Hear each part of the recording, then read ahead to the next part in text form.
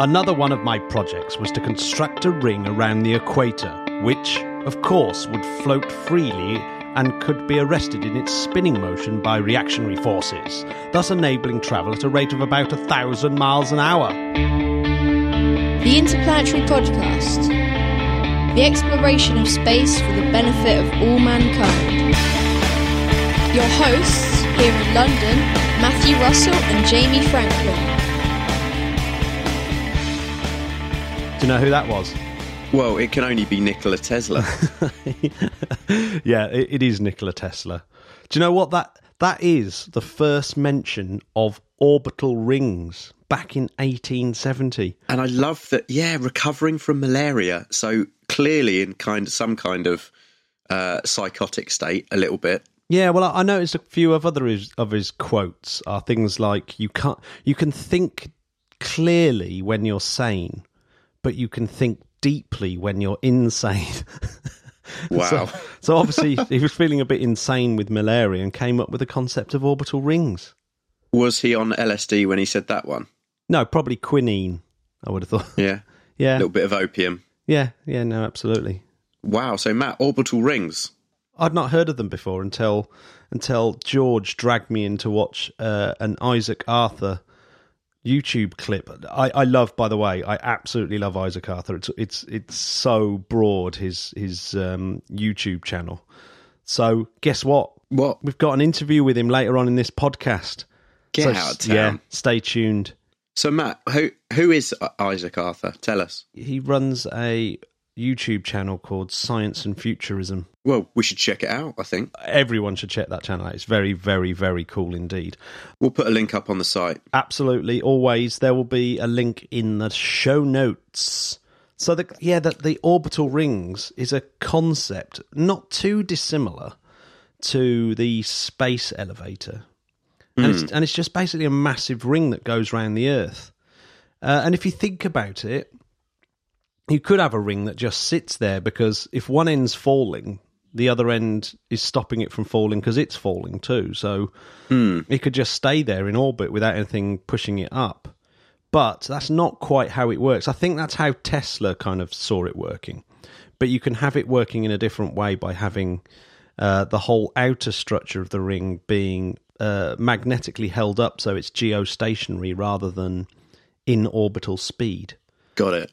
But if you really want to see how that works, you should go to, just watch the Isaac Arthur video because it's the best explanation of it.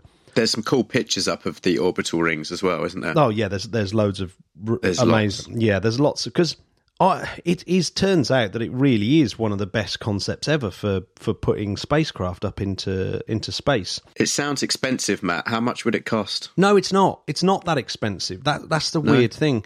I mean, we'll get onto that because Isaac Arthur, it's obviously a question we asked Isaac Arthur and he kind of answers it. But if you're really interested, Paul Birch.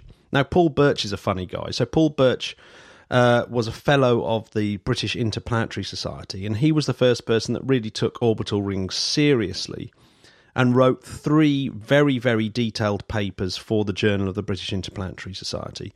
So they can be found volumes 35 and 36 back in 1982. And he does actually price it up in that. And it's really not that expensive at all. Probably about the same expense as the James Webb Telescope, if you can believe that. Blimey. Yeah, so, which is crazy, isn't it? It really is.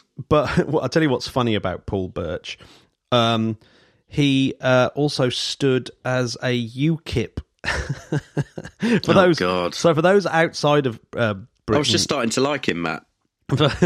I still like him. I still love him. He wrote about orbital rings, but he did stand for UKIP. UKIP were the people that essentially caused Brexit, if those outside of the UK are wondering what it is. But there we go. But at the same time, there was a Russian dude called Anatolio Yunitsky. Easy for you to say. At the same time, 1982, did a similar concept and then published a book about it in 95. But the most recent study has been done by Andrew Merlenberger and P.S. Karthik. And I believe they're students of Anatoly. And they did a paper called The Low Earth Orbit Archipelago, the LEO Archipelago, a system of Earth rings for communications, mass transport to space, solar power, and control of global warming. It's a catchy title. One of my favourite things about orbital rings, you could walk or get a train from Earth to anywhere in the solar system. You could just walk there. You could just walk to the moon if you wanted to. I love that idea. I know. So Matt, should we go for a walk to the moon? Yeah, totally. A bit later on, after the news, we'll have that interview with Isaac Arthur. I don't just talk about orbital rings as well. We go absolutely everywhere with it. So it's just very, really? very... You're going to go deep, aren't you? We went deep. George joined me and asked a couple of fab questions as well. So good man. You need to check it out.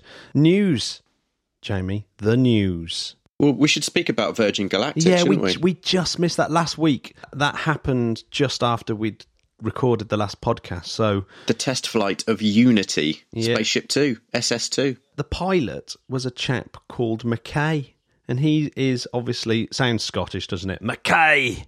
Does sound Scottish. Yeah, and he is Scottish and flew for the Royal Air Force and now is with Virgin Galactic. Cool. It looks like that test flight went extremely well. And Sir Richard Branson tweeted, "Space feels tantalisingly close now." Do you know what's really funny? Obviously, we went completely over the top with our voices last week, but we did. I've also been listening to a book called Space Barons, which came out a couple of weeks ago, and I've been listening to that on Audible. And every time Richard Branson is sort of saying something in it, the person reading the Audible book attempts a Richard Branson voice. it's quite unironically. It's almost like a half-assed attempt as well. It's just like, oh. But what's funny is, by the way, Americans, Richard Branson's English accent is slightly annoying even to the English. That's true. Yeah. So, yeah. But I also noticed that Saudi Arabia invested in Virgin Galactic. They've invested $1 billion into it. But it's not just Virgin Galactic, it's also Virgin's Hyperloop. This is it. They want to connect its cities, don't they? Yeah. Adjoining countries via a network of Hyperloops. I mean, they are thinking ahead. Another news story that caught my eye because of a podcast we did with George a few weeks ago, or maybe months ago even, was... You're going to mention Venus, aren't you? I am. Is there life in Venus's clouds? Here we go. So on Earth, Jamie, from space you can see algae bloom in the ocean. Correct. A similar sort of thing is happening in Venus's clouds where dark patches form, and no one's ever really been able to say exactly what the process is that caused these dark clouds. And there is a paper called Venus's Spectral Signatures and the Potential for Life in the Clouds by Limier, Sagnier et al. And it suggests that maybe this is caused by biology. Wait a minute, Matt. Are you saying what I think you're saying? Are you suggesting that there's life on Venus? I'm suggesting that there is life in Venus's clouds. There's just a tantalising bit of evidence. I need to read that paper. Yeah, it's Where can we find that, Matt? Can we put a link to it? I'll put a link to it, definitely. But yeah, if you just type in Venus spectral signatures and the potential for life in the clouds, you can get there. It is really fascinating. If you type that in, guys, by the way, sorry to interrupt, Matt. If you type that into Google, what also happens crazily is you instantly get a date. Yeah. Because they're going to be walking past. They'll probably see you type. They're thinking, hang on, who's this guy? Who's this? Hang on. I think I need to be with him. And it works the other way around. In fact, it's a universal thing. I was kind of talking about me, but I mean, yeah, sure. I mean, if you want to get a date, plural. Yeah, so basically they're advocating that we go off to Venus and check it out with some form of airplane balloon thing. I think we should. For sample return missions. Although you're going to have to tell your son George that I still don't want to live there ahead of Mars. No. Sorry. No. Oh, I'll tell you what's really cool. Go on. The European Space Agency has done a software update with Mars Express. Oh, okay. Which was a probe that arrived at Mars in 2003 on a 2-year mission. but it's still going 15 years later. 15 years going strong. Brilliant. Yeah. Well, it's not going strong because... Oh. No. Going weak. It's going weak, yeah. Some of its gyroscopes are failing. Ooh. So they sent a software patch to see if they could just extend the lifespan of this very, very important spacecraft till sort of June 2019. And has it been successful? I believe it has. Patrick Martin said this is certainly the most complex and extensive software rewrite we've done in recent memory. No, I think he sounds like this, Matt. This is certainly the most complex and extensive software update and rewrite we've done in recent memory. Patrick Martin? No, that doesn't sound very Patrick Martin to me. I just got because it'd been such a long time since we've done a silly voice, you know. Oh, totally. A quick news item. Jim Green has been announced as NASA's new chief scientist. Big Jim Green. Big JG. Congratulations. Well done, Jim. SpaceX have been cleared of the $3.5 billion Zuma failure. Yes, thankfully. Even though I don't think it was a failure, I think the whole thing is smoke and mirrors. And it really is. And that Zuma did end up in orbit. I mean, this is crazy. Matt, this is what happens with sensitive spy satellites, you know? Yeah. So, who knows? Now, get ready to drink, everyone. Oh, here we go. You're going to mention him, aren't you? I am. Elon Musk has been showing off a new tooling for the BFR spaceship. So, this was an epic tweet where he had a car next to an enormous metal drum.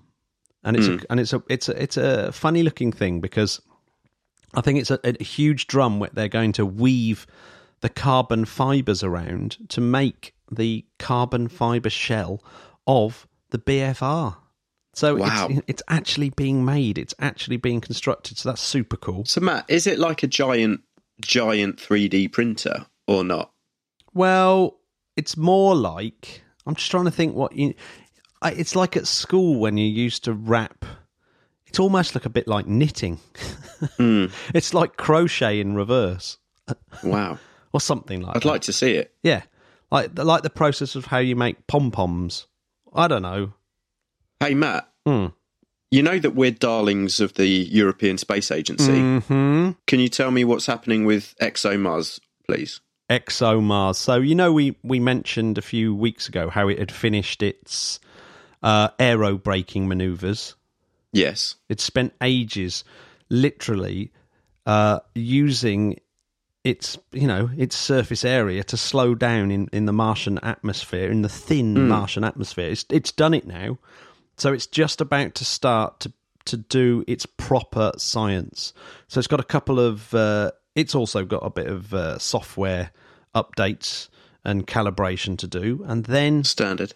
And then it's going to be looking for life. Ooh. It actually, we actually might find life using ExoMars. It might be that we see just biosignatures. Basically, it's the trace gas orbiter. So it's looking for trace gases in the atmosphere that could... Matt, can you imagine the buzz if it finds it? It would be a buzz and a half, wouldn't it? Like nothing else, surely. Go, ESA. Go, ESA. Come on, you can do it. Come on. So, X-37B, Jamie, the secretive shuttle. It's one of my favourites. We covered the launch back in September when it went up on a Falcon 9, which was incredible in itself, the fact that SpaceX have stolen that contract. It's been up there for 200 days now. That's 200 days it's been up there, secretively flying around, testing EM drive, no doubt. Oh, typical. So anyway, I'm going to quickly run through your the launches. We had an Ariane 5 just after we spoke last week. That's right. Totally successful. Had a British satellite on there called HILAS 4. Get in. The Chinese did a quick, unexpected Long March 4C launch. Uh-huh. India did another PSLV XL launch, this time successful. We've still not heard whether their GSAT-6 has been recovered. I don't think it has. And coming up, really, really exciting. We have an Atlas V launch, followed by possibly the most exciting launch of the month, which is Falcon 9 taking up TESS. TESS is really, I guess, Kepler's replacement. It's looking for more exoplanets. And by TESS, you mean the Transiting Exoplanet Survey Satellite? Exactly. So it's looking for planets that transit in front of their star.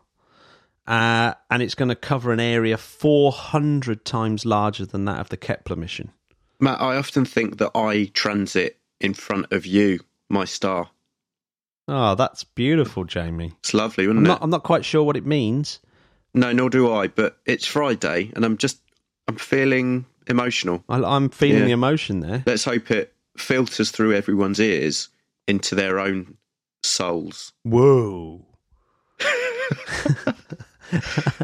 Enjoy that. Here's something that will fill your soul full of wonderment. Oh, yeah. Is that TESS is going to go into an orbit called P/2, and it's an orbit that's never been used before. Really? And that's crazy. I'd like to see that in motion.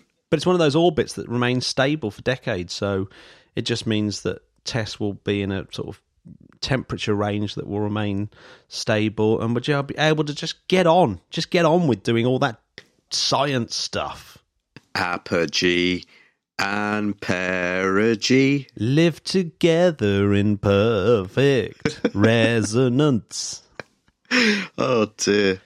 We should add that to this space songs list. Electron might be taking off as well this week, which will be its first commercial launch after the successful still testing launch. So, really? Yeah, so that will be exciting. And we also have a Proton M with a Breeze M carrying some military communication satellite for the Ruskies. Go Ruskies. I mean, there may be tension on Earth, but not in space. But there's still harmony in space. Yeah. I think there's something to be learnt there, Matthew. There is, isn't there? Can everyone just stop fighting? Now, I should imagine that people like Jake over at We Martians are getting excited for NASA's InSight spacecraft. Oh, massively. I'm so jealous. Yeah, so that we'll talk about that when it gets nearer, but May the 5th, that will be the first time that an interplanetary launch has taken off from America's west coast. Oh, that's so exciting. So be excited, California eyes. Oh, well, do you know what, Matt? I watched a video this morning before I got up to have breakfast because I thought, you know what I haven't watched in a while? PBS Spacetime. Oh, beautiful show. And I watched the episode that was talking about the death of the sun. That's a good one. It was really good. I really enjoyed it. I was thinking yesterday about how long we've got left, Matt. Mm-hmm. And by we, I mean the human race. Mm-hmm. We've got about 5 billion years left of the sun. I think we're going to be all right. It's even fine. Even if they cure death, we're likely to die in an accident before then. Yeah, exactly. I'm not sure we'll still be around as a race by the time it gets to a white dwarf, Matt. Yes. Have you also noticed, Jamie, that really good hosts of science spacey kind of things are called Matt? Anyway, moving on. Let's have a listen to one that isn't called Matt. Let's listen to one called Isaac Arthur. Here we go. This is so epic. Écoutez. Hello, Isaac. Hi, Matt. Thanks for having me on. It's absolutely our pleasure. So my first question is, can you tell us a little bit about your background and how you became so crazy clever? Oh, well, I started off, both of my parents met when in college as physics majors, so probably unsurprisingly I had an early interest in it as a kid. Went to college for it, and then went into the military after I got out of that, went the civil service side of things, and the channel just kind of started as a hobby, and now it's way past hobby stage, so I spend way more time on the channel these days than anything else, but that's essentially the background, pretty straightforward. Degree was in physics, so... So the one thing that really caught our attention, and this is what George came up to me, said, you've got to see Isaac Arthur's episode on orbital rings. And we was wondering if you could tell us a little bit more about orbital rings, because that was one thing that we thought was just so cool. Oh, right. Well, I always say of orbital rings, they're basically the granddaddy of space launch systems. They're not something you'd start off with in the near term, though there are some ways you might be able to do a very small one early on.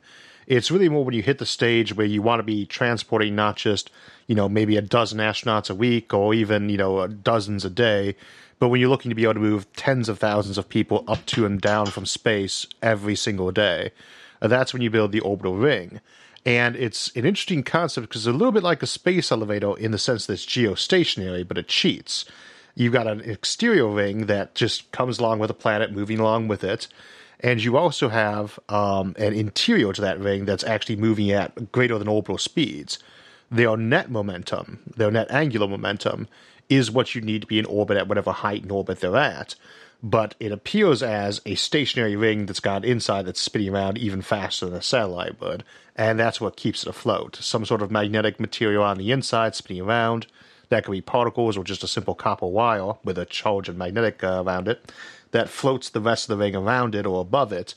And that's completely stationary, and that could be, just 100 miles off the ground or even less, and you can run tethers up to that rather than needing the really super strong materials you need for a classic space elevator. The big problem with the space elevator is that it has to actually hang about, tens of thousands of kilometers long, and that's very hard on any material. Even something like graphene, if we can learn to mass produce that really well, could only barely do that if you tapered it, if you made it wider at the top than the bottom. And that's just very dubious as to whether or not you could actually ever get that working in a practical and feasible way. Whereas the orbital ring is, again, that's only maybe 100 miles off the ground tops, and you could even have it lower, just hovering just above mountain level. And at that point, it's not a very big issue to run even something like Kevlar up to it, as opposed to any kind of high-tech super material like graphene. So what makes the orbital ring have less hype and less funding into it than the space elevator? I'm not too sure. It was proposed by Paul Birch decades ago, and in fact, he passed on quite some time ago. And it's part of the active support concepts we see from things like that in the Lofstrom loop or mass drivers. And I think maybe that's part of why it's got a constant power supply rather than being a rigid object that you can crawl your way up like a space elevator is. But I think that when we started getting the various nanomaterials, carbon nanotubes and buckyballs in the 90s, that people started saying to themselves, maybe we could build an actual space elevator one day. And so concepts like the orbital ring got put on a shelf, which is unfortunate because in most regards it's actually quite superior to a space elevator. Is there a costing?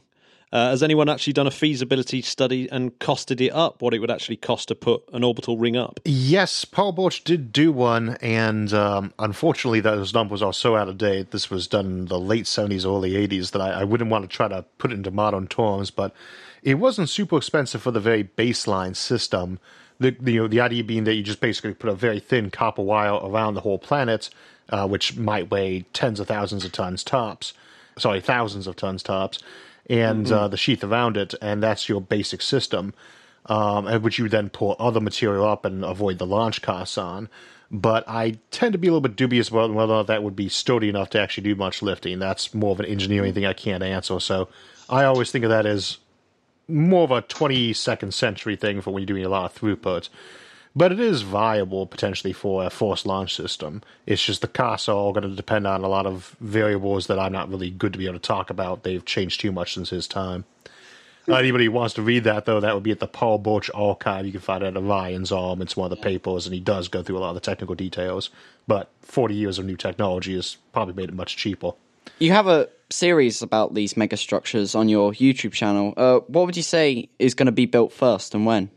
If I had to guess as the first one, just because SpaceX is doing so well these days, I would tend to think your first megastructure would probably be something along the lines of the Gateway Foundation station. That's quite large. I don't know if I'd really constitute that as a megastructure, but a much bigger space station of that variety.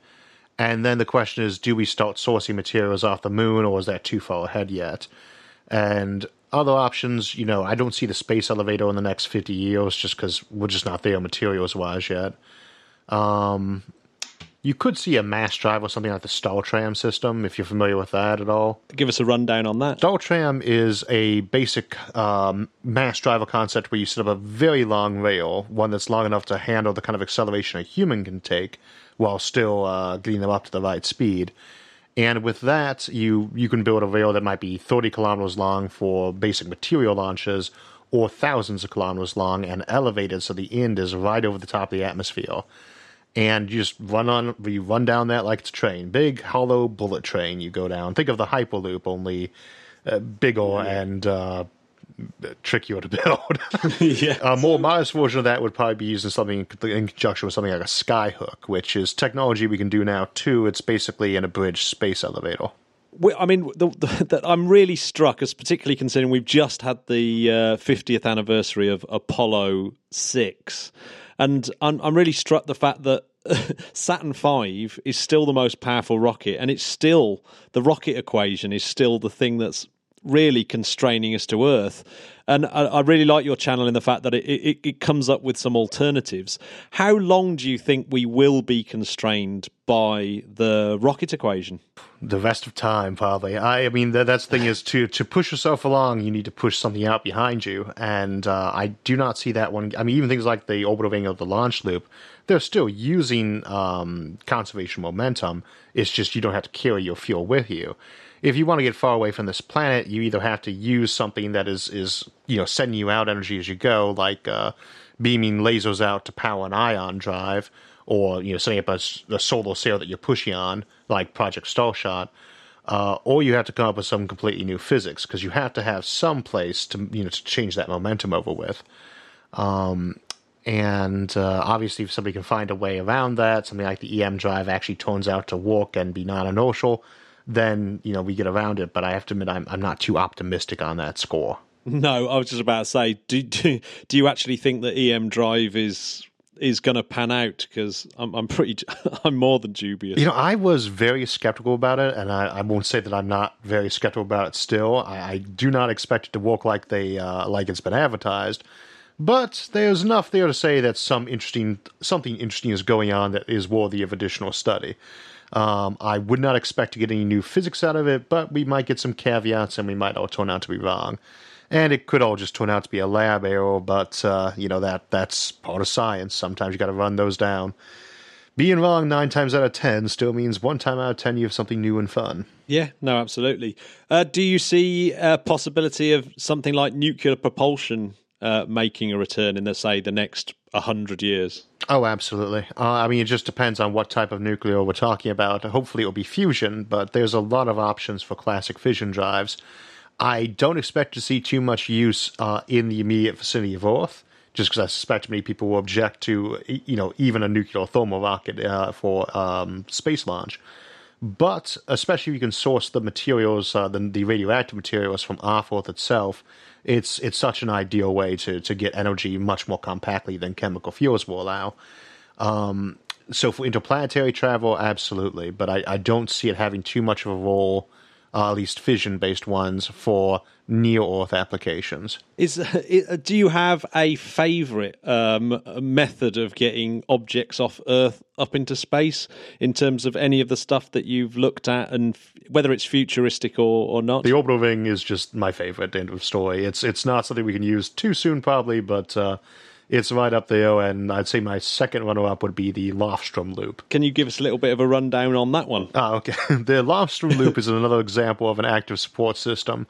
The basic idea is you take a track, but instead of starting on the ground and ending in the atmosphere, you just lift the entire thing up to about 80 kilometers in the air, enough so that it's still being covered by the atmosphere against micrometeors.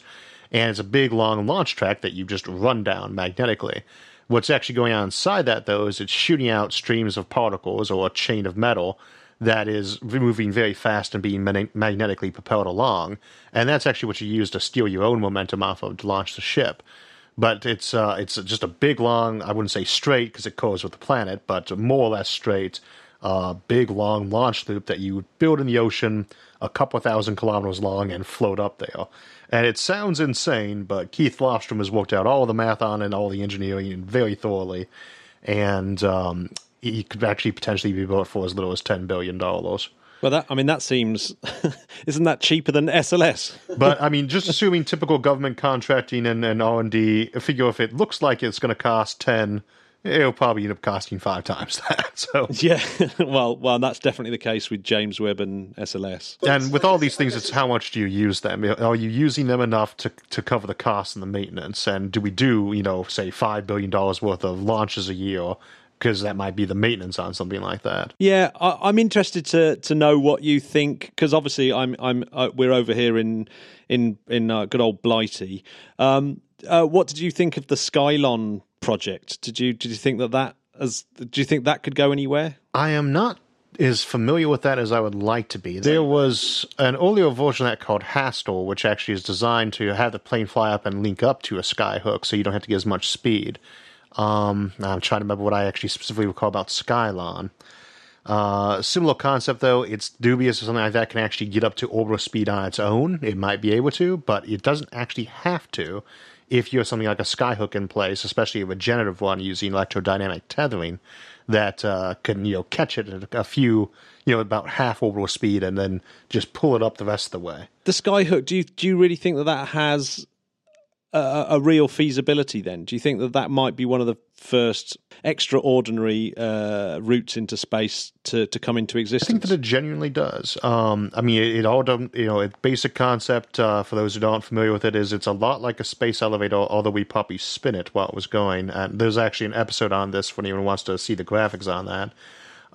But it uses the same tensile strength thing that a space elevator has going on, but you don't need as much of it, because it is actually orbiting at a slightly slower speed than it should be based on its bottom height. And if that thing is spinning the opposite direction, your link-up speed is much lower. And at that point, you just steal momentum off that skyhook. But if that skyhook has solar panels on it and is engaged in electrodynamic tethering, it can slowly regenerate its own momentum between pickups and hooks, so that you've got a platform that lets you launch into space for maybe 5,000 kilometers launch velocity, 5,000 kms launch velocity instead of the typical 8. Yeah. And I think that's definitely on the potential table because, again, it is the same concept as a space elevator, but doesn't need nearly as much tensile strength to be useful. Theoretically, you could do it with something just like Kevlar or Xylon, but it wouldn't be very long in a case like that. If you can't quite make a space elevator, but you're in that range with something like graphene, then a skyhook is a great alternative. With the next, say, 30 years, do you think it's just going to be business as usual? Or do you think we're going to maybe, like you said, with the success of Falcon Heavy, for example, do you think we actually might be seeing the start of at least the capability to look at these bigger structures and more ambitious things that will enter a kind of new Apollo era?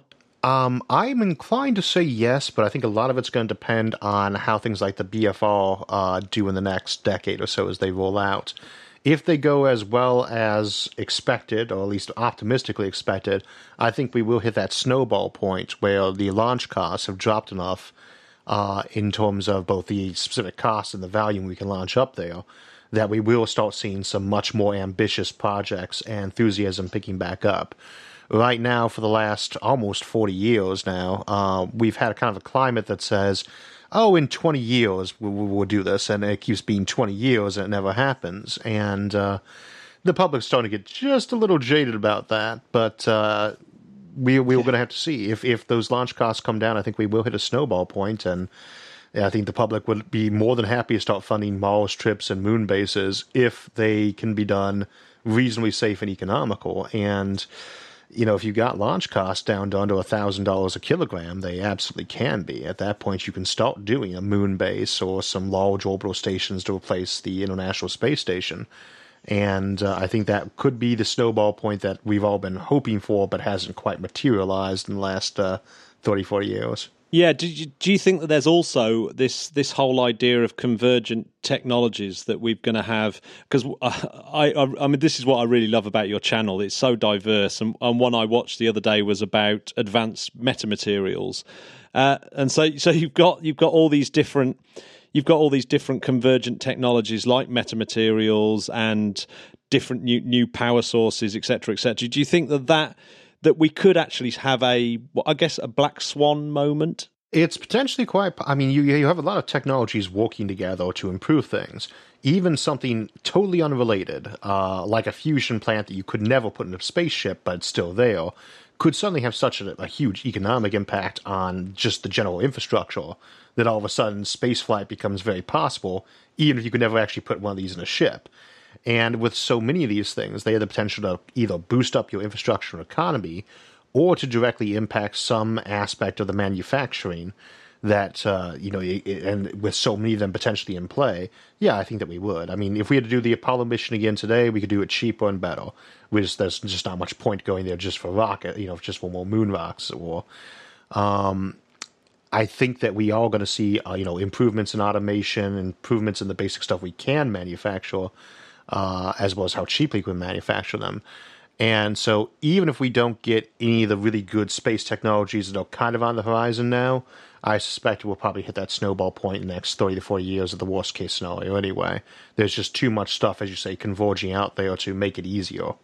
Now, one thing that we definitely can't let you go without talking about first is alien civilizations, because your section on that is just so cool. What's your favourite of the alien civilizations that you've talked about on your channel? Do you have one of the different types? Well, it's always kind of weird for me, is because I'm kind of a notorious skeptic about there being any alien civilizations, even anywhere in our own galaxy or its neighbors. One of the things we talk about on the channel so much is if they're there are certain behaviors we'd expect from them, and we're not seeing them, so we tend to think they probably don't exist. I don't know that I really have a favorite alien civilization design. For all that I'm a skeptic about it, obviously it's something I really enjoy speculating about. I say the Fermi paradox is one of those things where I'd always be glad to be proven wrong. But I think it's less that we have a favorite one on the channel as they are ones we particularly enjoy teasing because, as you say, there's so many of these examples of hypothetical science fiction civilizations people will use with the Fermi paradox to try to explain why they're not contacting us. And we will poke at those and pick at those and say, these really don't work unless they are really smug or really genocidal or really paranoid. And I have to admit, I'm particularly fond of the smug. I think we did one smug aliens and stupid aliens. Those were my favorite ones to do. So we have all this wonderful technology, but we're not going to share it for your own good. I never buy that one. Yeah, that there's someone looking down and going, yeah, they're not quite ready yet. Because that never happens. I could kind of maybe see that, but the one I always have as a favorite for the movies is when they come and land and tell us what a bad job we've been doing and how we're destroying our own planet, and you say, wait a minute, you have technologies that would fix any of these problems. Yes, we absolutely do. And you're complaining to us about how we're not doing things right. Yes. Why don't you share some of those? And this would seem like a way to fix the problem. No, we're going to commit genocide against you instead. I'm not sure that really makes sense. It doesn't have to. Well, maybe it's only through aggressive behaviour that you become, technologically advanced. Maybe that's what the author is trying to say. It could, I'm never too. To me, with so many of the Fermi paradox solutions, it always seems like someone had a particular science fiction show they were very fond of. And because I know this was the case with me, is I did not like the solutions I was coming up with because I was a big Star Trek and Doctor Who fan. And those aliens are everywhere and mostly friendly-ish. Mine's like the Daleks or the Borg. So it was very disappointing to kind of look at things and say, none of these really quite fit.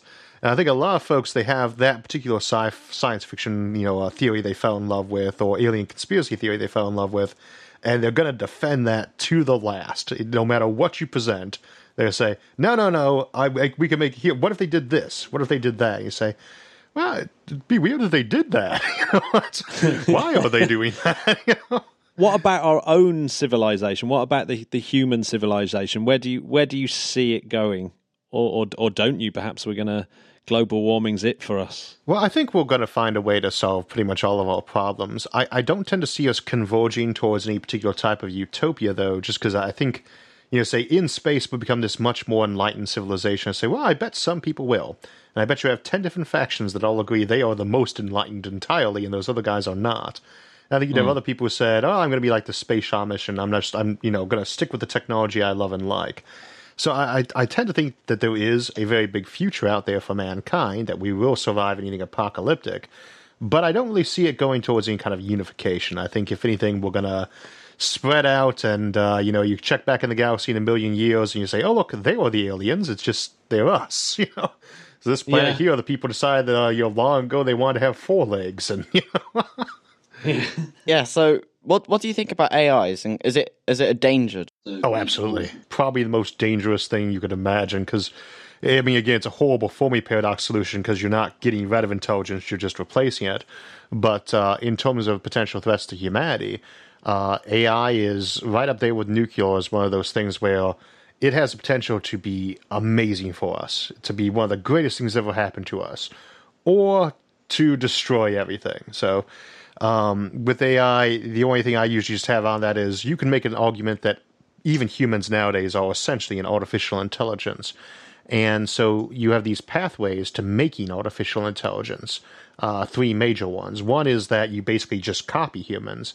Either you literally take a picture of a human mind and put it on a computer, which I normally would not call an artificial intelligence, or you're copying and tweaking a bit, or you've got one where you've programmed it up every single line of code and it's totally controllable. Or you have one where you get a basic self-learning algorithm and let it run its way up through knowledge that way. And each of those is so entirely different that there's at least as much difference between those 3 types as there are a human and an oak tree. It's just an entirely different type of life form. And you never know what's going to motivate something like that. If it's fairly human, then you tend to know what kind of motivations it has. If you've programmed every line, you know that too. If it's self-learning, it's basically a completely new life form, and it might be very hostile to us, or it might say, "Oh no, I'm a human. You're the guys who raised me. I'm a human completely." And there's so much room for things to go wrong there. I think the Paperclip Optimizer is one of the favorite examples of that, where you just got a factory that makes paperclips, so that's all it's about, is more paperclips. And I think we were writing one up for a post-scarcity civilization where you have a household computer that is so focused on helping its owner, which unsurprisingly I named Summer, that everything is about protecting Summer, must protect Summer. And it might decide, I need to find out what Summer's guests like to eat so that she's not disappointed in the house party she throws. So while the guest is driving over, because they have privacy settings on their Facebook 2020 page that prevents you from seeing what they like to eat, it hires commandos to raid that person's house to find out what it is that they like to eat, and comes back and says, I found out what she likes to eat. And that sounds completely insane, but if its only focus is that person, or, those paper clips, it's going to act in that fashion. It's not going to see that doesn't make sense. And because to it does. And you can't reason with it and say, no, paper clips are not the most important thing in the universe, because say, no, that's absurd. Of course they are. It could be entirely reasonable. It might like poetry and art and think human civilization is great. And it's going to love people, especially if people can help it make better paper clips. And so AI is basically a crapshoot. If you're lucky, it works out well. And if it does, then you've got amazing options available to you, because you have really no bottleneck on production. So you've got a utopia sitting right there. If it doesn't work, you probably won't be around long enough to regret it. So caution is advised. Yeah, it does scare me a little bit. It scares me especially considering everyone who's a lot cleverer than me, i.e. people like Musk, yourself, etc., seem to all think that it's this really deadly thing. One question I do always think about is that for years I was labouring under the assumption that once you created a powerful enough machine, a powerful enough computer, it would automatically become conscious. But then I realised, where did I get that? Where did I get that premise from? Where do you stand with that? Do you think that consciousness is a sort of really weird animal quirk, or do you think that we could actually create machines with consciousness? We actually don't know. There's a really good book called Blindsight by Peter Wass that plays around that concept. I won't spoil it here, though. I don't think that if you build a really big computer, it automatically becomes intelligent. But then you have to ask, why did you build that computer that big in the first place? And it was probably to solve human-related problems, which means that it was probably programmed with a good understanding of human thinking, and that could happen. One thing we see a lot in science fiction with fears about AI, which goes back to at least Asimov's time, is this kind of tendency to assume that it happens on accident. And I think that goes in for a lot of science fiction where they see, we just kind of blundered into something. If that happens, yeah, you have potential problems, but that usually isn't how it happens with technology. Typically, we know exactly what we're doing when we make it. And in that respect, I think it's a little bit less of a threat. You're not just going to flick it on one day and it's going to turn into Skynet. You're going to see that coming as a real possibility on the horizon. And it's not going to be something somebody just does in their lab. And so you get all these, government committees looking over and putting safeguards on it. In that respect, I think it's probably a little safer than some of the doomsayers are saying. But at the same time, I usually do count myself as one of those doomsayers. It's something we should approach very carefully. Well, with all technologies, I always just have the feeling that if there's a technology that's there to be made and to be done, physicists and scientists can't resist doing it because it's there to be kind of done, and it's like you can't put a genie back in the bottle once you have the concept of going, right, yeah, we should create AIs and we've got the technology to do it. There is no stopping it. As in, no amount of legislation is going to stop people from doing it. That's a possibility, and I think in the long term that's probably true, but I think, maybe we shouldn't just assume. I mean, again, I don't think someone's just going to put one of these together on their home computer one day. No. And, it's a lot of computing power, and yes, computers are getting smaller, but we are starting to hit the end of Moore's Law, and I don't think that's going to return.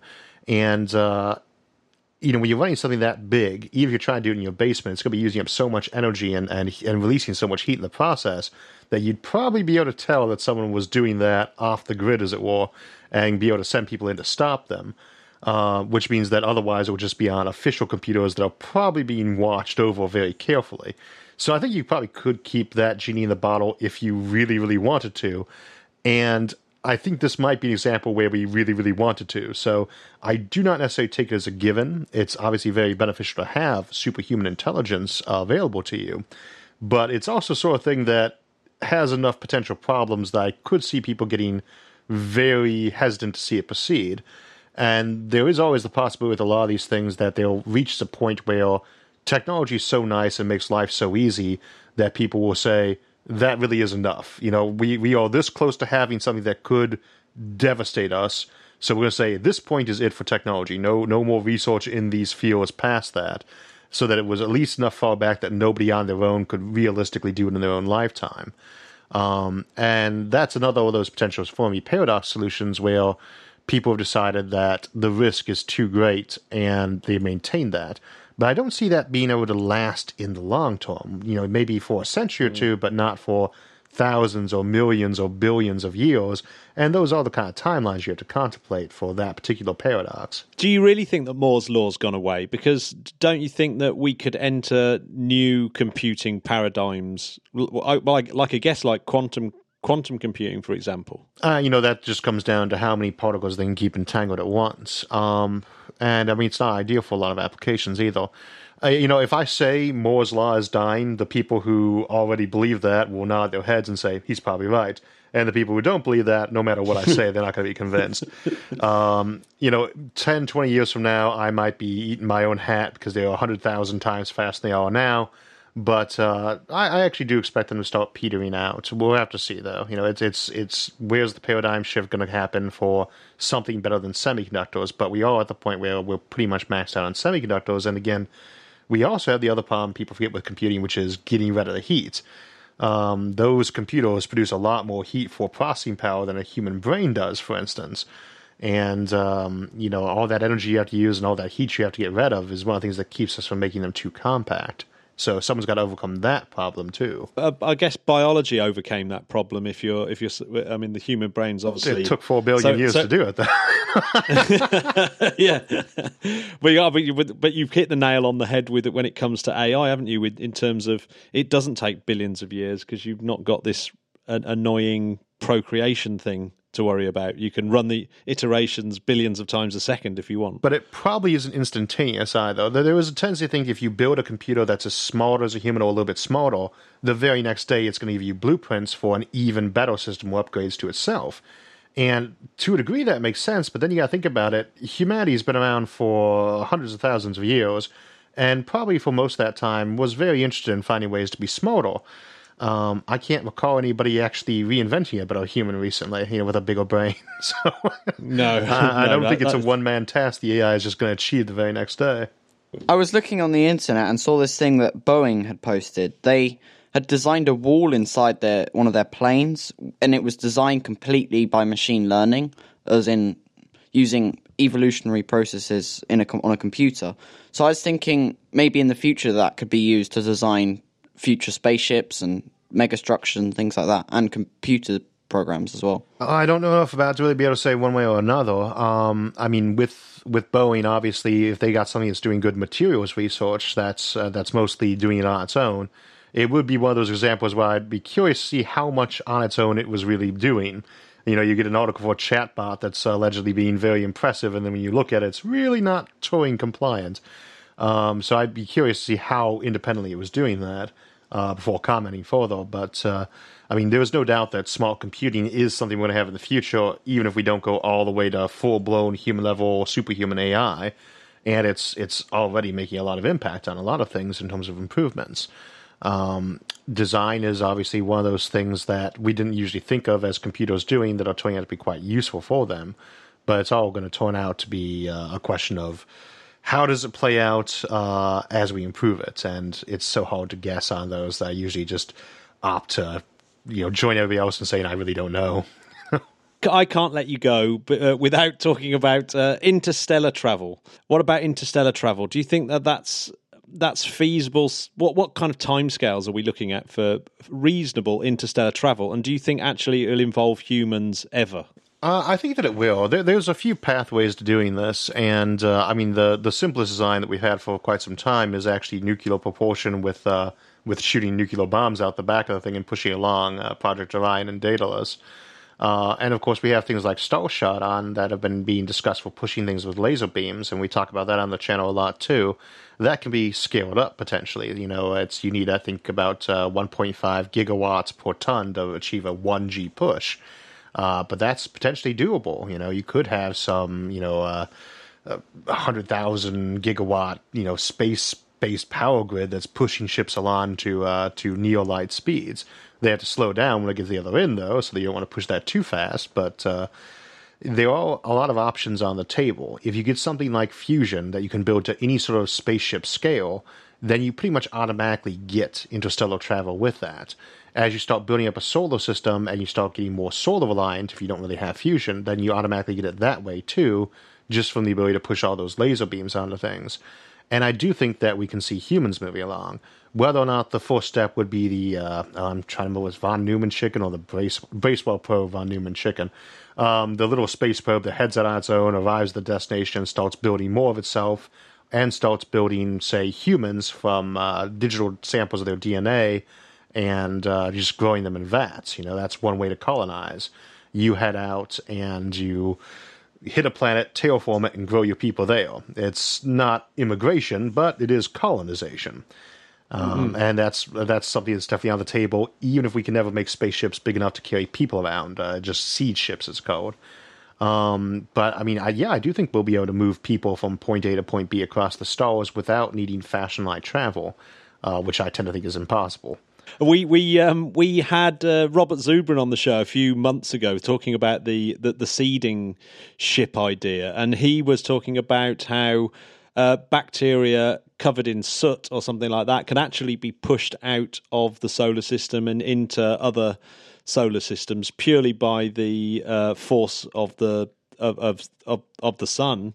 And he was saying, that's a real mechanism for panspermia across the entire galaxy, and that we should be looking into whether we've actually already had an alien invasion, because he was saying what a brilliant way of sending your information around with these kind of bacteria-sized spaceships, essentially. Panspermia has a bad reputation because it's obviously it tends to get kicked in with a lot of alien conspiracy theories, but it is...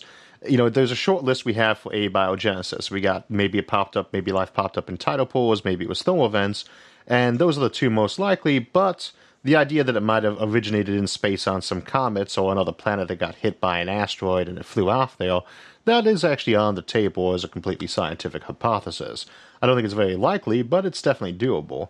The issue I tend to have with it is that unless you can show the conditions on Earth back then really did make it impossible for life to form, I would tend to think it would have been easier to form on Earth than in space. Right, yeah. But it's definitely on the table as a possibility. I don't think it's too likely, but there's so much more we have to find out. I would love to get some drill samples of Europa and see if there's anything hanging around down on the crust there. But until we start finding other planets that have life or get way better with our biological modeling, we're just kind of guessing and we go for the most realistic option, which is probably those thermal vents on the ocean, but not necessarily. Have you got anything coming up on your channel that you're really excited about? Well, next week's episode is Surviving in the Expanse of Space, which is kind of twinned up to the new season of Expanse coming out. And we're going to kind of look at how that makes you have to adapt your lifestyle when you're living on board a ship and see there's some kind of surprises we wouldn't expect. So that will be next week on April 12th.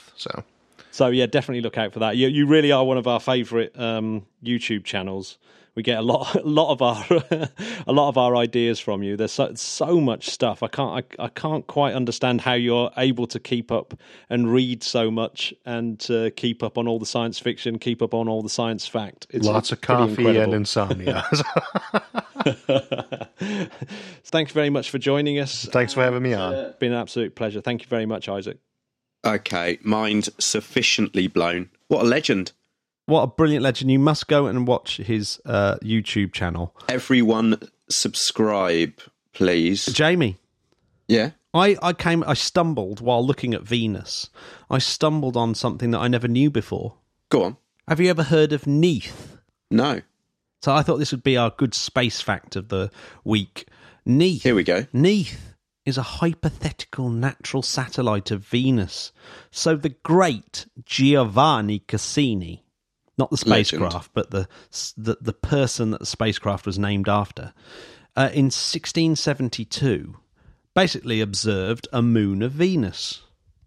And from that point, it was observed 30 more times by quite a few famous astronomers of the day.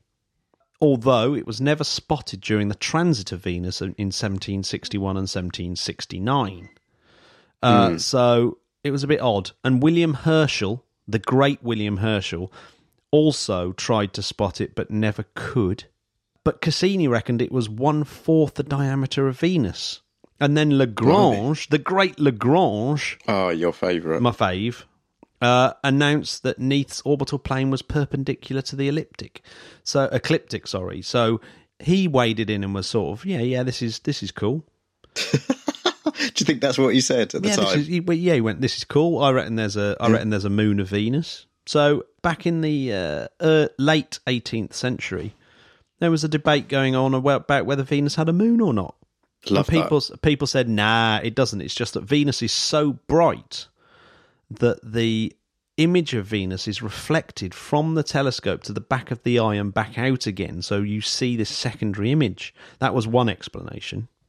Then it turned out that a lot of people started looking at it and say, well, these observations of a bright moon coincide with where stars probably would have been. So, as we know, Venus, unfortunately, doesn't have a moon. Oh, well, look, it tried. Yeah, and in 2006, there was a study about why Venus doesn't have a moon. Oh. And this is actually quite cool. Alex Alemi and David Stevenson basically did some form of, I guess, a simulation of at California Institute of Technology. Caltech. Swear all the cool people are out. And it said Venus likely had at least one moon created by a huge impact billions of years ago, and then 10 million years later, another impact reversed the planet's spin and caused the Venusian moon to gradually to spiral inwards and to collide with Venus. Oof. Yeah, and if later impacts created moons, these were removed in the same way. Jeez Louise. It might be that it's too close to the sun, and so the strong solar tides destabilise large satellites. So how lucky are we that we've got this great big moon? The cosmic ballet goes on. Just throwing in golden nuggets. What should people be doing after they've listened to this podcast, Jamie? Do you know what I reckon? I reckon they should just relax with a nice cup of tea. But what do you reckon? You could, but before you did that, think how much better that cup of tea would be, Matt, if you had gone to our podcast page, subscribed, job one. Number two, gone over to iTunes, given us a lovely 5-star review. Yeah, I mean, we're not putting words into your mouth. Just tell us how you felt, and then you could go over and check out our merch store, get yourself some t-shirts or some mugs. Oh yes, and then if you really liked it, and you think, well, they're just doing this for free, how can I help? Maybe you could give a couple of bucks a month on our Patreon page. Are we worth the price of a cup of tea a month? So that's what I want you all to ask yourselves. You could perhaps go on a diet. Maybe if you buy a Mars bar every day, forgo the Mars bar, and with the money you save, learn about Mars. In some ways, if we were a pub, you'd be standing at the Mars bar. Oh, God. Matt, people were about to subscribe and give us money, and you just ruined it. You f***ed it up. Matt, I'd like to wish you and our listeners a really great weekend. I would like for you to have a great weekend as well, Jamie. Oh, thanks, Matt. Thank you. And listeners, thanks very much for tuning in. Make sure you listen to next week's. Next week's going to be a humdinger. I mean, they all are, but I'll tell you what, 77 is going to be vintage, I think. Vint Poddy. Or VP. 77, God, we're getting through them, aren't we? Sure are. Oh, anyway, it's time to go. Let's let these people get on with their lives. All right. I hope you had a pleasant commute into work, or maybe a lovely cigar while you listen to this podcast. And maybe you've gone for a jog. Yes. Like our mate Hot John, who doesn't like being hot. Or maybe you're spooning baby food into your young child's mouth. Or your old child's mouth. Yes. That'd be a bit weird. Anyway, bye-bye, podcasts. Goodbye. Bye-bye. See you soon, bye.